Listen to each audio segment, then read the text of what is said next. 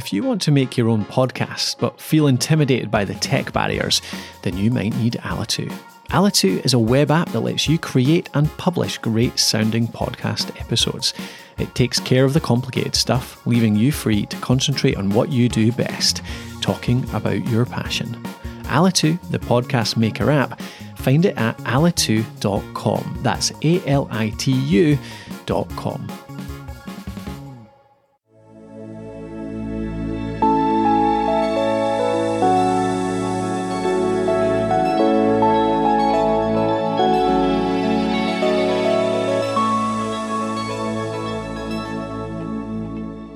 Hey everyone, this is the What School Could Be in Hawaii podcast.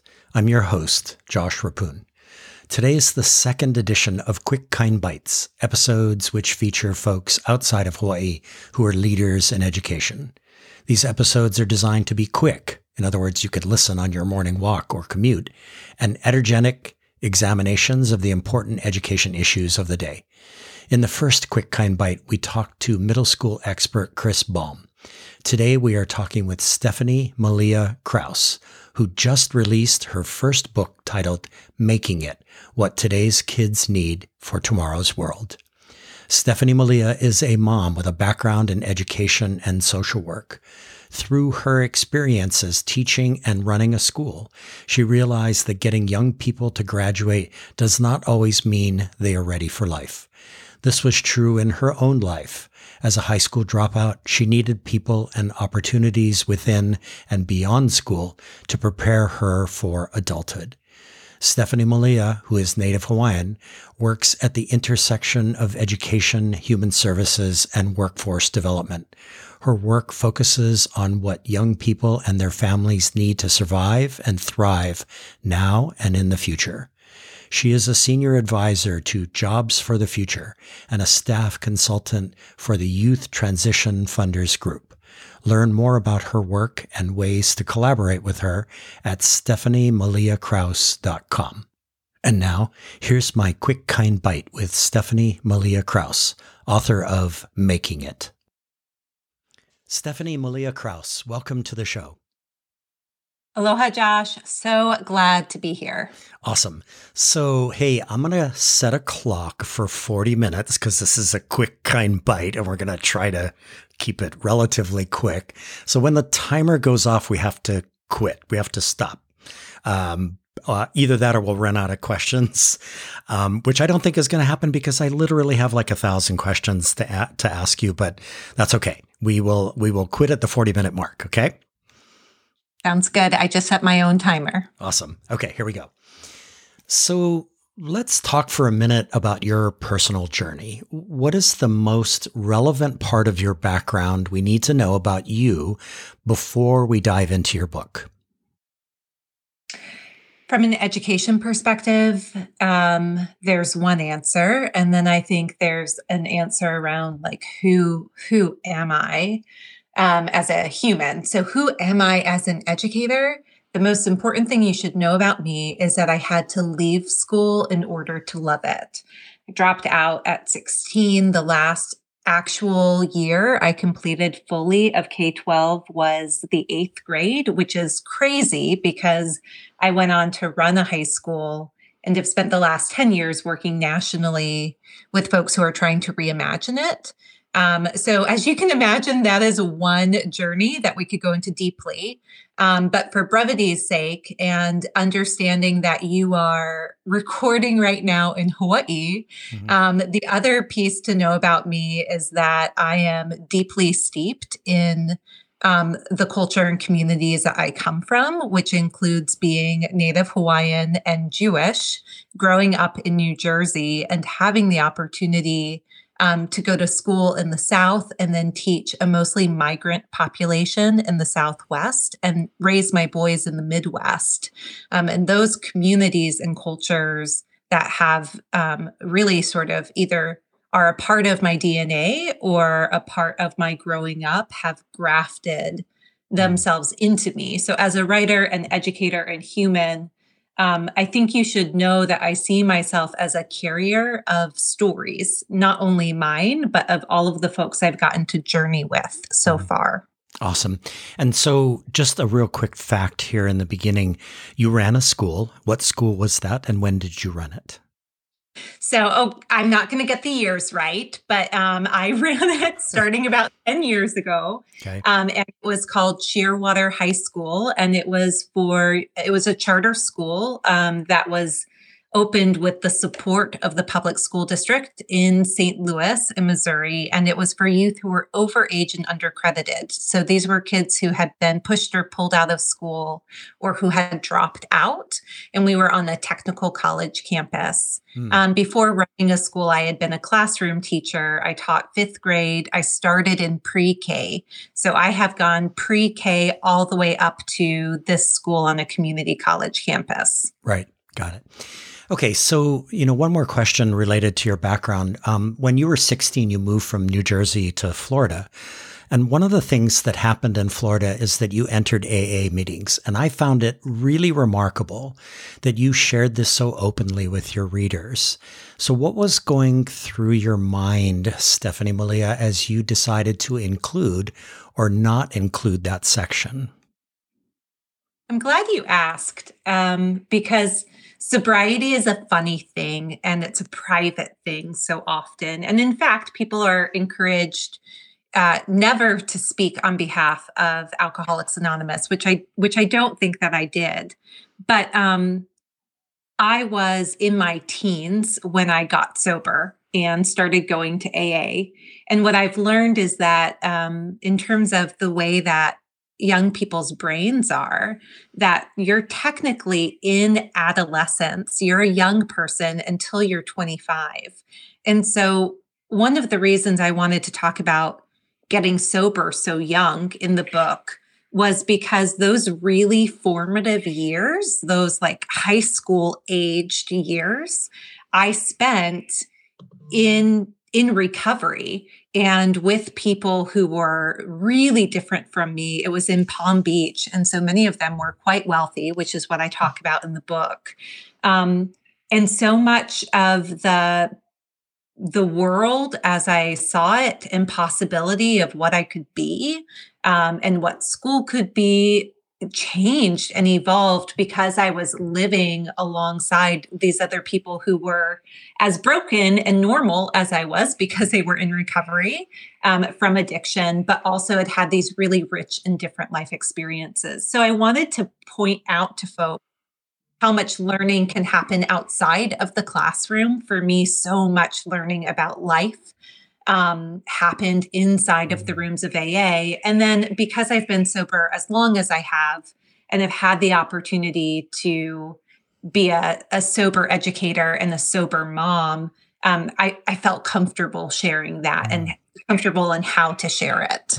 That's super interesting. So we are going to move rapid fire through a series of questions about your book, Making It, which just was released today, which is incredible. And I'm so privileged to be talking to you today as a new author. So Karen Pittman, in a foreword to your book, called you a force of nature, which is pretty cool.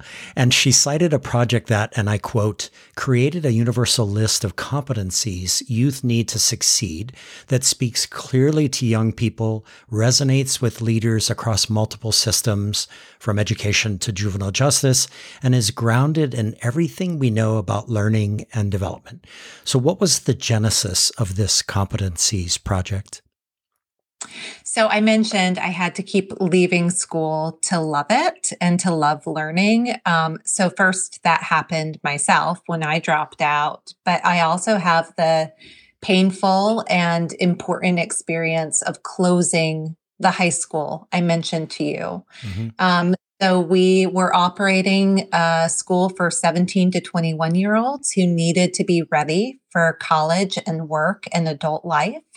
And they would enroll in our high school. And we had 1 million requirements from the state of Missouri of what it meant to graduate with a Missouri high school diploma, including that every unit of credit, you needed to be in your seat in a classroom in a school building for 7,820 minutes. And the math didn't add up. And so I was in this moral conflict of a group of young people who really believed in earnest that if they got a diploma from me, it meant that they were ready for life. And I knew that the requirements of graduating high school and what it actually took to be ready for what comes after high school were not always compatible. In fact, they rarely were. And in this case, they were not at all. And so we had developed the first competency-based high school in the state of Missouri, and had come up with this model called 21 by 21. It was the 21 competencies young people needed before the state would stop paying for them to be in school, which was their 21st birthday. Mm-hmm. And we couldn't do it. We could not do the model that we knew was best for the young people we were serving. Mm-hmm. And there was a missional conflict, and we closed the school. It's a different conversation, but I can tell you we did it deliberately with the support of the community. Young people were well taken care of in the transition, and it was still hard. And during that time, Karen Pittman, who called me that force of nature, reached out. She was working. She had founded and was leading an organization in Washington, D.C. And they had, for a long time, been asking the same question I was in the closure of the school, which is, what actually does readiness require for life? Not how do you graduate high school? How do you complete a program? How do you finish something? But what actually does readiness require? And so she invited me to join her. And so in that closure, I transitioned from local to national work. And we went to the Ford Foundation and asked if they would give us time to dive into the science of learning and child and human development, and talk to everyone from employers to educators to pediatricians, compare all of the different lists, the social emotional learning skills, the competencies, 21st century skills, employability skills, all of these different sets of things that people say are important for kids, and then push it against the science. And what emerged was a publication that predated the book that we're talking about, and it was called Ready by Design. And it was the science and art of youth readiness. So, making it as a book, and Karen talks about, this is sort of the delivery on a down payment. It started with 21 by 21 in school leadership with a bunch of academic content requirements that were cumbersome and that weren't always what was most important for kids. And then shifted into the Readiness Project at the Forum for Youth Investment with Ready by Design, looking across all of these systems and sectors and the science to say what is really most important. And then this third step has been writing a book, and trying to do it in a way that is fun and enjoyable for folks to read, where it's the continuation of that question of what actually do young people need to be ready to learn and to work and to live in a changing world. Got it. So Maria Flynn, in another foreword to your book, wrote, and I quote, "In order to reimagine education and work, we must embrace change from within our systems and drive change outside of them." What did she mean? Maria is my boss at Jobs for the Future at JFF, and she talks about taking a dual transformation approach. And among folks who are committing to abolitionist work, I have heard something similar, which is a recognition that the schools and systems that young people are in are inequitable, they're flawed, they're outdated, and young people are still in them every day, and educators are still working in them every day. And there is a need to optimize what is possible inside of these broken systems and to push on the bounds of what's possible. But there's also a need to design from the outside the kind of learning that is steeped in how we're designed to learn and grow and develop and be curious. And that you have to do both at once. You have to meet young people where they are, even as you're building for something better.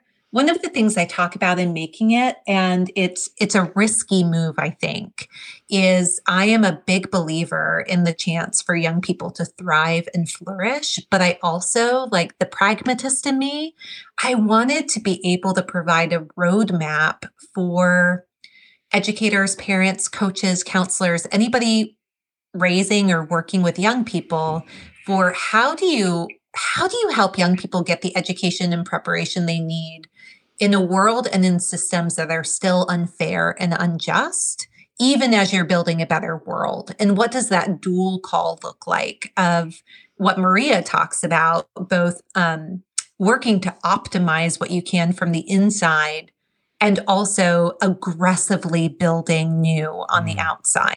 Right. Right. Okay. Awesome. So then, perfect segue. Your book is grounded in an essential question, which is, what does it take to ensure young people are ready? And my question is, ready for what?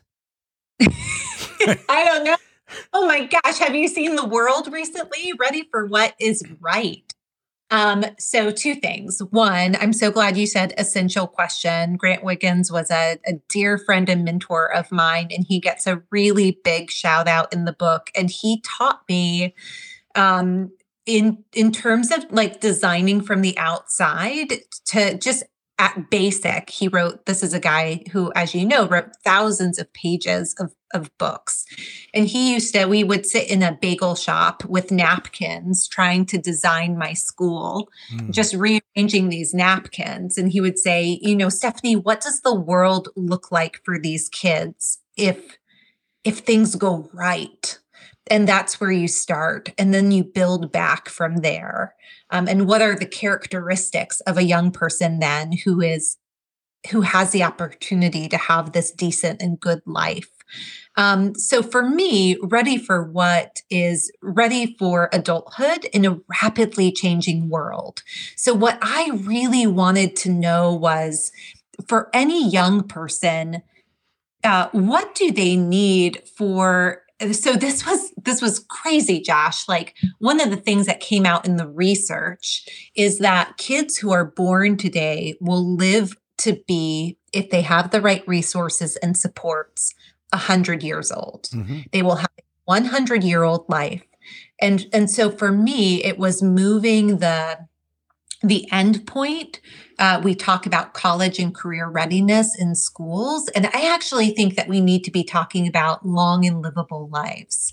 Like, how do we not just get young people college and career ready, but how do we get them ready for the possibility of an 80-year work life? Right. Of 90 years of adulthood? What do they need in the first 25 years, the first quarter of life, to be ready for the rest of it? And some of those things, like the ability to have really healthy, vibrant relationships or creativity and innovation, they have to be built in childhood. Right. Those building blocks start so early. So my perspective always is, what do young people need now? What do they need next? And what do they need in the future? And what is that progression that will enable them to enjoy and be okay in their life today, but is also setting them up for success in adulthood?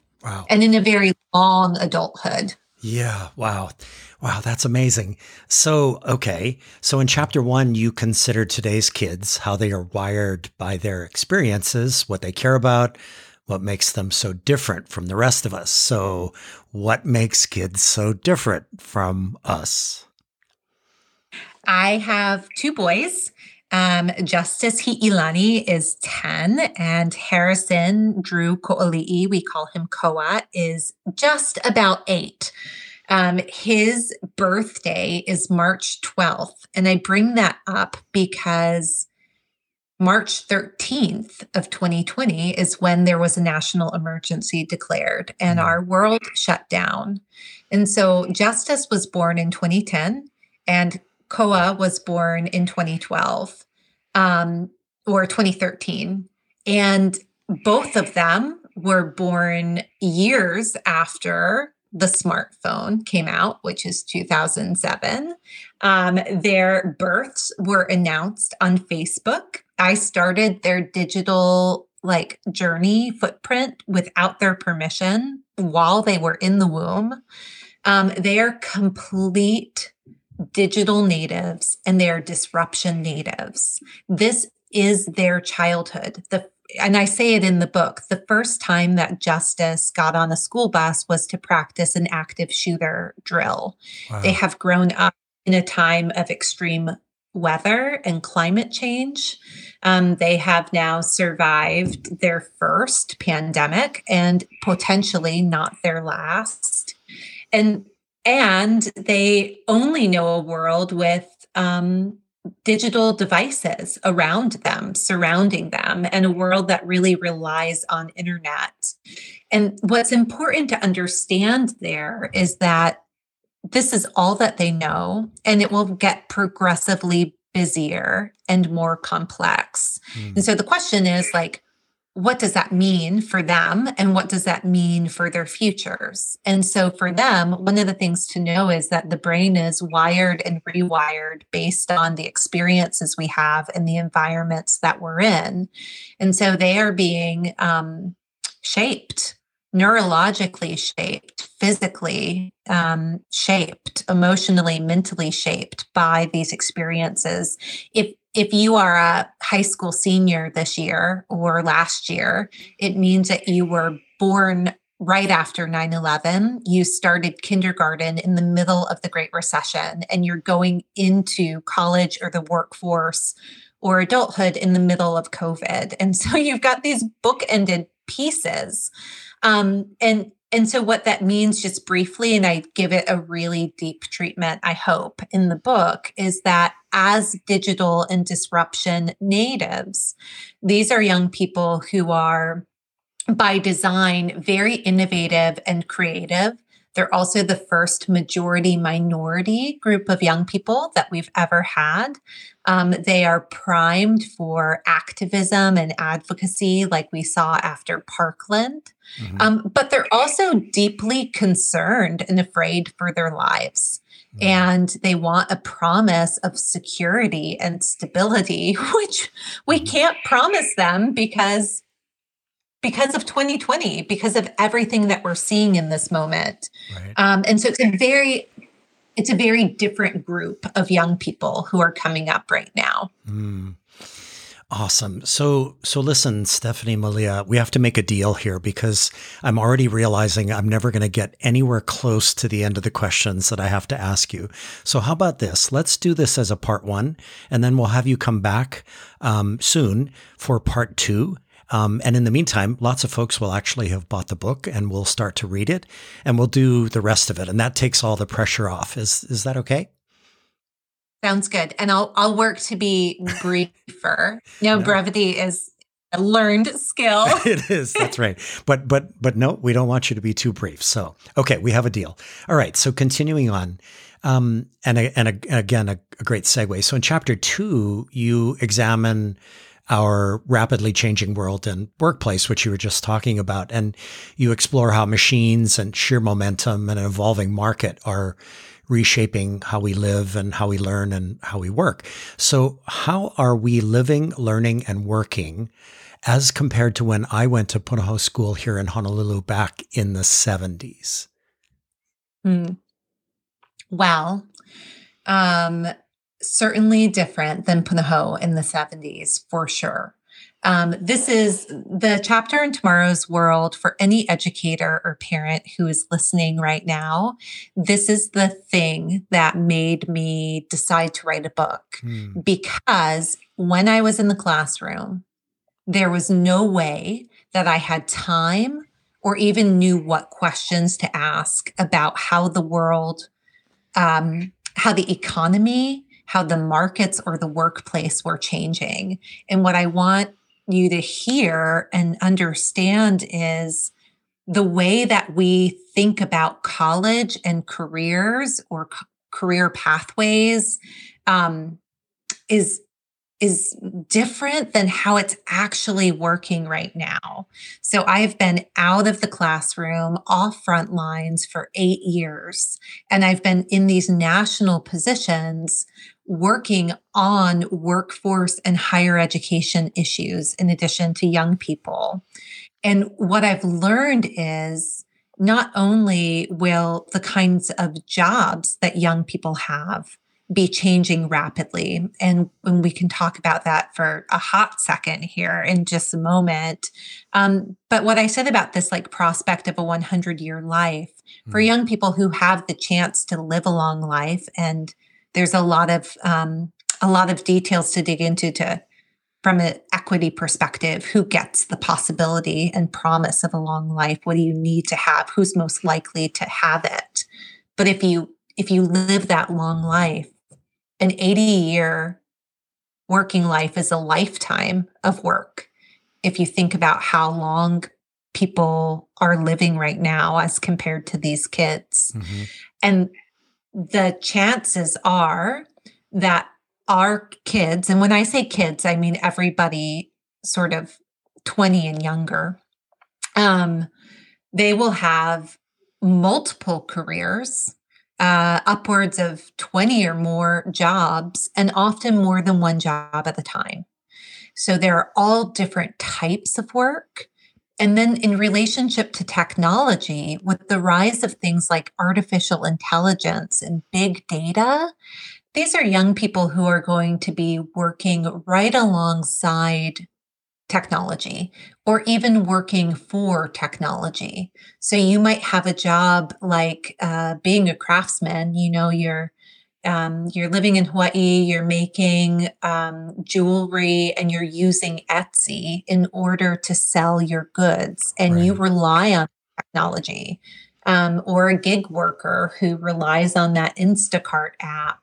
But you also have the potential that jobs up to and including lawyers and some doctors could one day be taken over by artificial intelligence. And so the big thing here, I think, for folks to know from the chapter is first, read it. I think this is new information for a lot of educators and parents, and a good way to understand beyond sort of CTE and really technical career pathways conversations, just what is the future of work?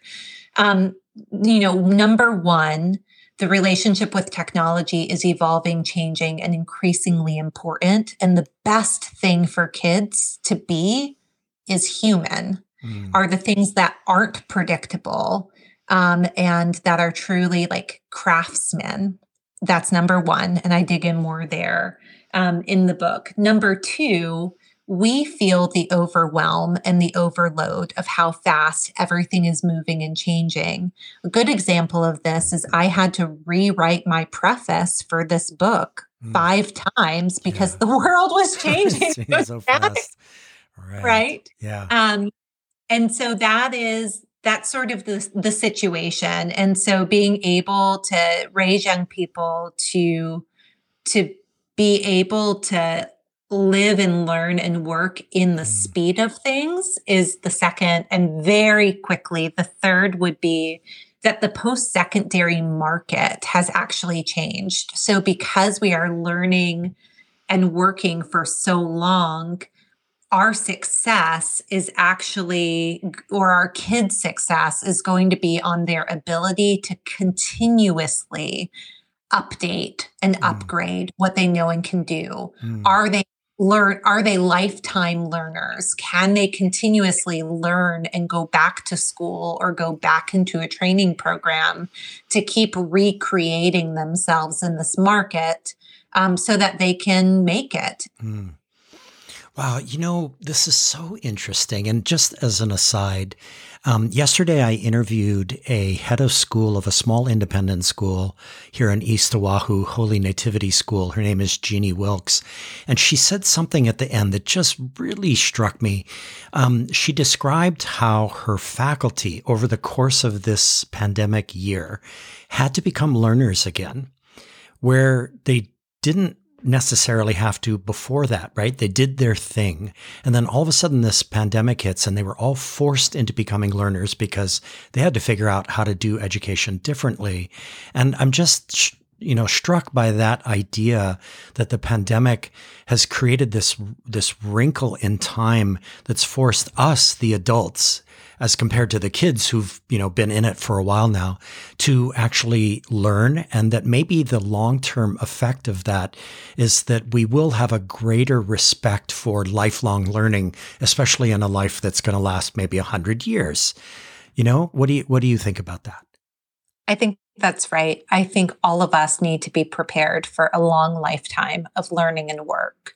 And if we can't come at it with a posture of what do I still need to know, what don't I know, and who knows what I don't know, then we'll be in trouble. And that is a big shift to move from let me show you what I know and can do to let me show you what I know and can do and can continue to learn to know and do.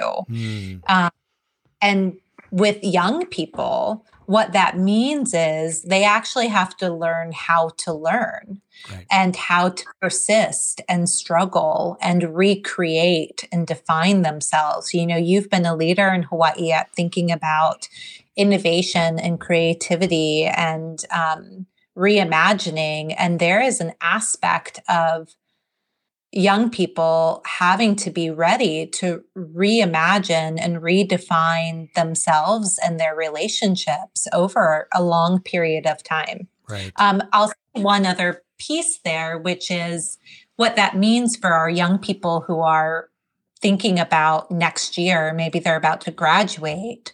The time horizon needs to adjust from what do I want to be when I grow up to what do I want to do next or for a while, because there will be opportunity to kind of go back into this post-secondary marketplace and do something different after doing one thing for a bit.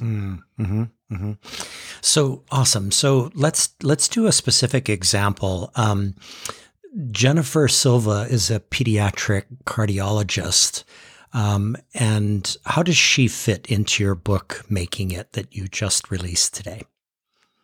I love Jen Silva so much. So this is my children's doctor. Our family has a heart condition that we're all monitored for. Not sure we have it, but we know somebody does. And so she sees my boys every year. She, like me, is a mom of two, and her husband is a tech entrepreneur. And she has mastered how to use technology in a way that makes her a better doctor while still being fully human. And so I use this story in the book because I think that it's such a powerful one where she's kind of pioneering the kind of relationship with technology that I think will be emblematic of what our kids have moving forward. She works on little people's hearts. So you can imagine, there's nothing scarier or more intense than holding a child's heart and life in your hands. And what she realized was she needed an opportunity to practice procedures without actually opening up a little person. And she had no way of doing that until her tech entrepreneur husband went to a conference and saw somebody wearing a HoloLens, a virtual reality, augmented reality pair of goggles, and playing with something virtually. And he imagined a technology where Jen could, and fellow pediatric cardiologists could put on goggles and actually see the hearts that they were going to be operating on, and that they could practice and train using the technology before the procedure. And so they did it. They founded a company and developed the technology. And I include it in the book, but I'll say it here because it's so powerful. At the end of our conversation of talking about this relationship with technology in healthcare and her perspective as a mom and a doctor, I asked Jen if she thought robots would ever take over in the operating room because robots can be very accurate and precise. And she said, I think, Stephanie, that if I didn't use every technology possible to me, you would never forgive me.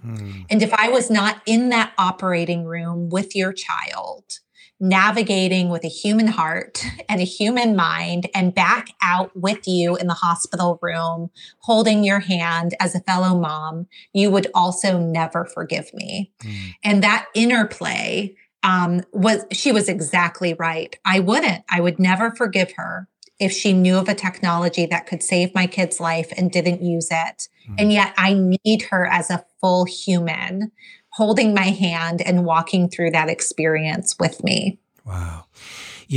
As I was reading your manuscript, if you will, that's the story that really locked and loaded me. That's where I really got pulled in, because it became the whole thing that you're working on here, the essential question that you're working on, became very real at that point.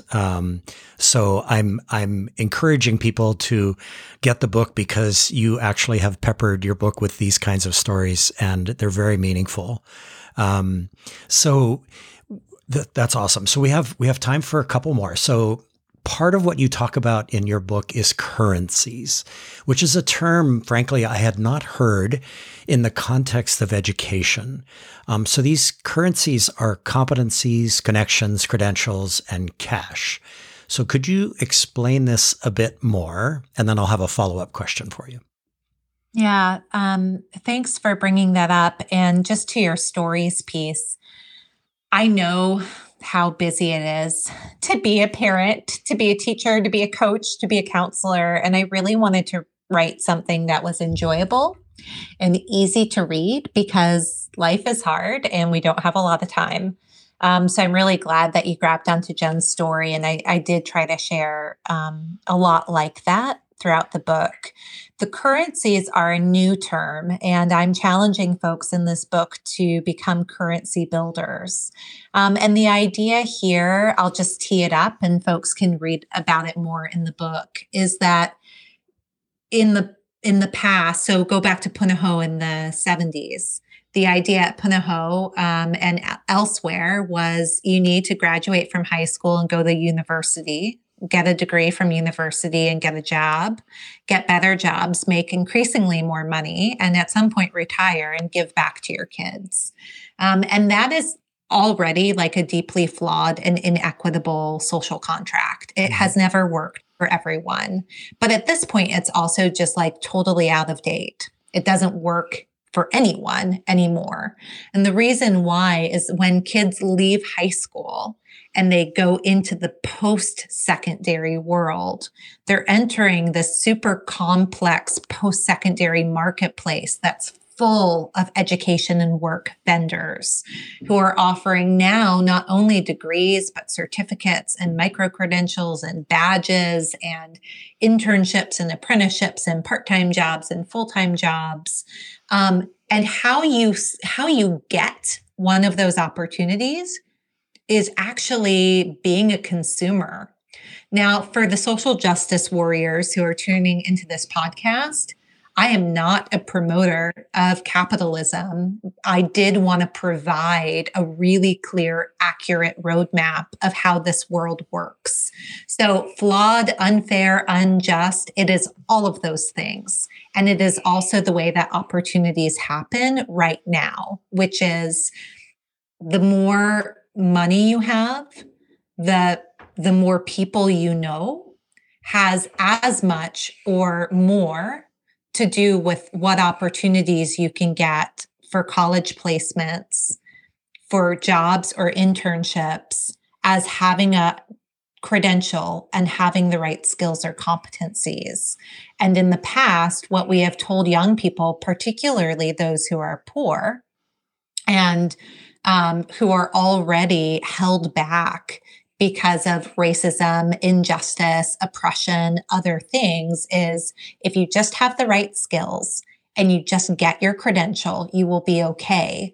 But it's not actually the way the world operates. People really care if you know someone they know, or if you bring social capital to the table, or if you can either afford to purchase an opportunity or afford to do something for free, like an unpaid internship that then gets you in to a better job down the road. A kid without resources is not going to be able to take that on. So what I wanted to do, Josh, was to really make clear that young people actually need to acquire skills and credentials, competencies and credentials, but they also, social relationships and cash are fundamental. And if we are about educating and preparing young people for life after high school, we actually have to care about that. But that those things for us as adults, Josh and Stephanie as adults here, we are also using those to take on new opportunities, and we spend them down. And then we have to acquire new. So if I have a skills gap or a competency gap, I've got to get training in it. If I run out of money, I need more money. So that was what I was really focused on with the currencies. Wow, that's so interesting. So look, I'm going to save the follow-up question to be the lead question for part 2. And I just want to tell everybody listening that in part 2, some of the things that I want to talk about with you have to do with what you call living in an open source society.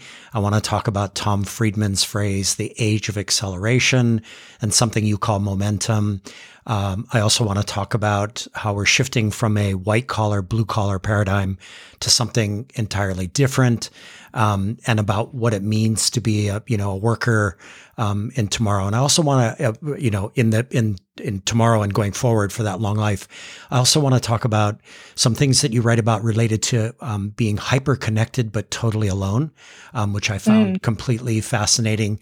And I also want to ask you a couple of very curmudgeonly, cranky questions about the College Board and the $1.3 trillion worth of college debt that our 30 million Americans hold. But we'll hold that for part 2, right? So I want to end. We're gonna buy a few extra minutes here, and I just want to end with this question for you, Stephanie Malia. So I would love for you to tell our listeners how writing this book changed you personally, and how your views and ideas shifted as you researched and wrote the book. In other words, how did the process reshape you, and in what ways did you remain fixed on a core element that was you?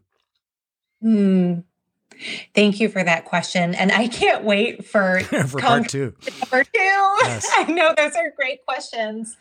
Oh gosh. Okay. So number 1, how did this change me?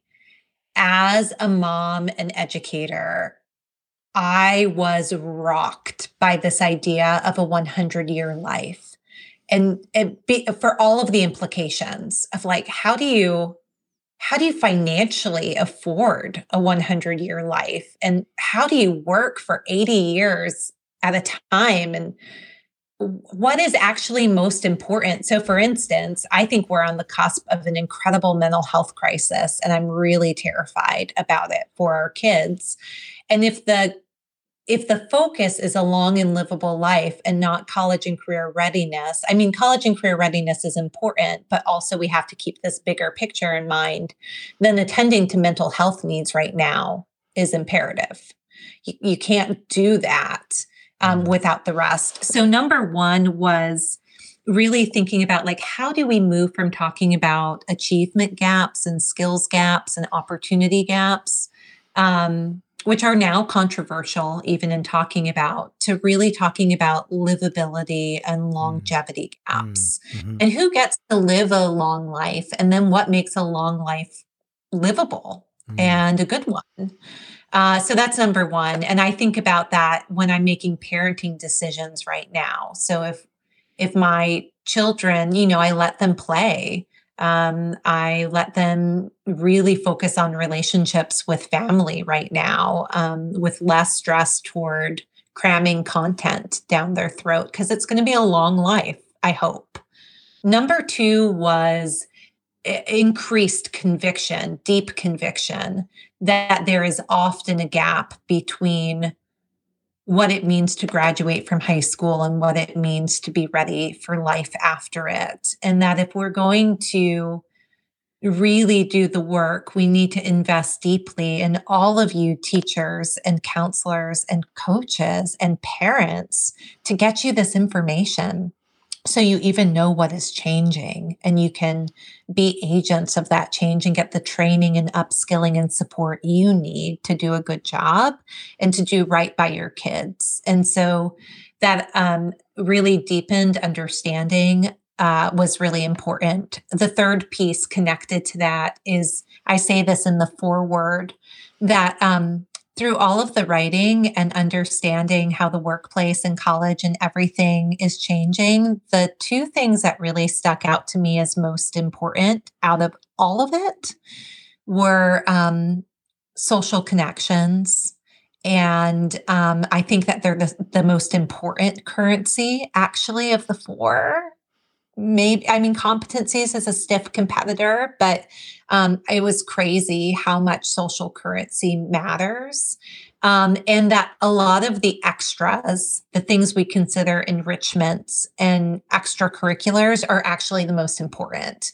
So, I set out to write this book about education, and I feel like I came out with a book about youth development and really advocating for music and the arts and theater and creating things and making things. And that was an evolution that surprised even me. That's fantastic. So Stephanie Malia Krauss, author of Making It, which was just released today and is available on multiple platforms, including Amazon.com. Thank you for being on the show today, and I'm already looking forward to part 2 of our interview. We'll figure out something really creative to do for that part, maybe in front of a live audience of some sort, but we'll figure it out and get it scheduled as soon as possible. Thank you very much for this time. I appreciate it so much, Josh, and I look forward to the next conversation.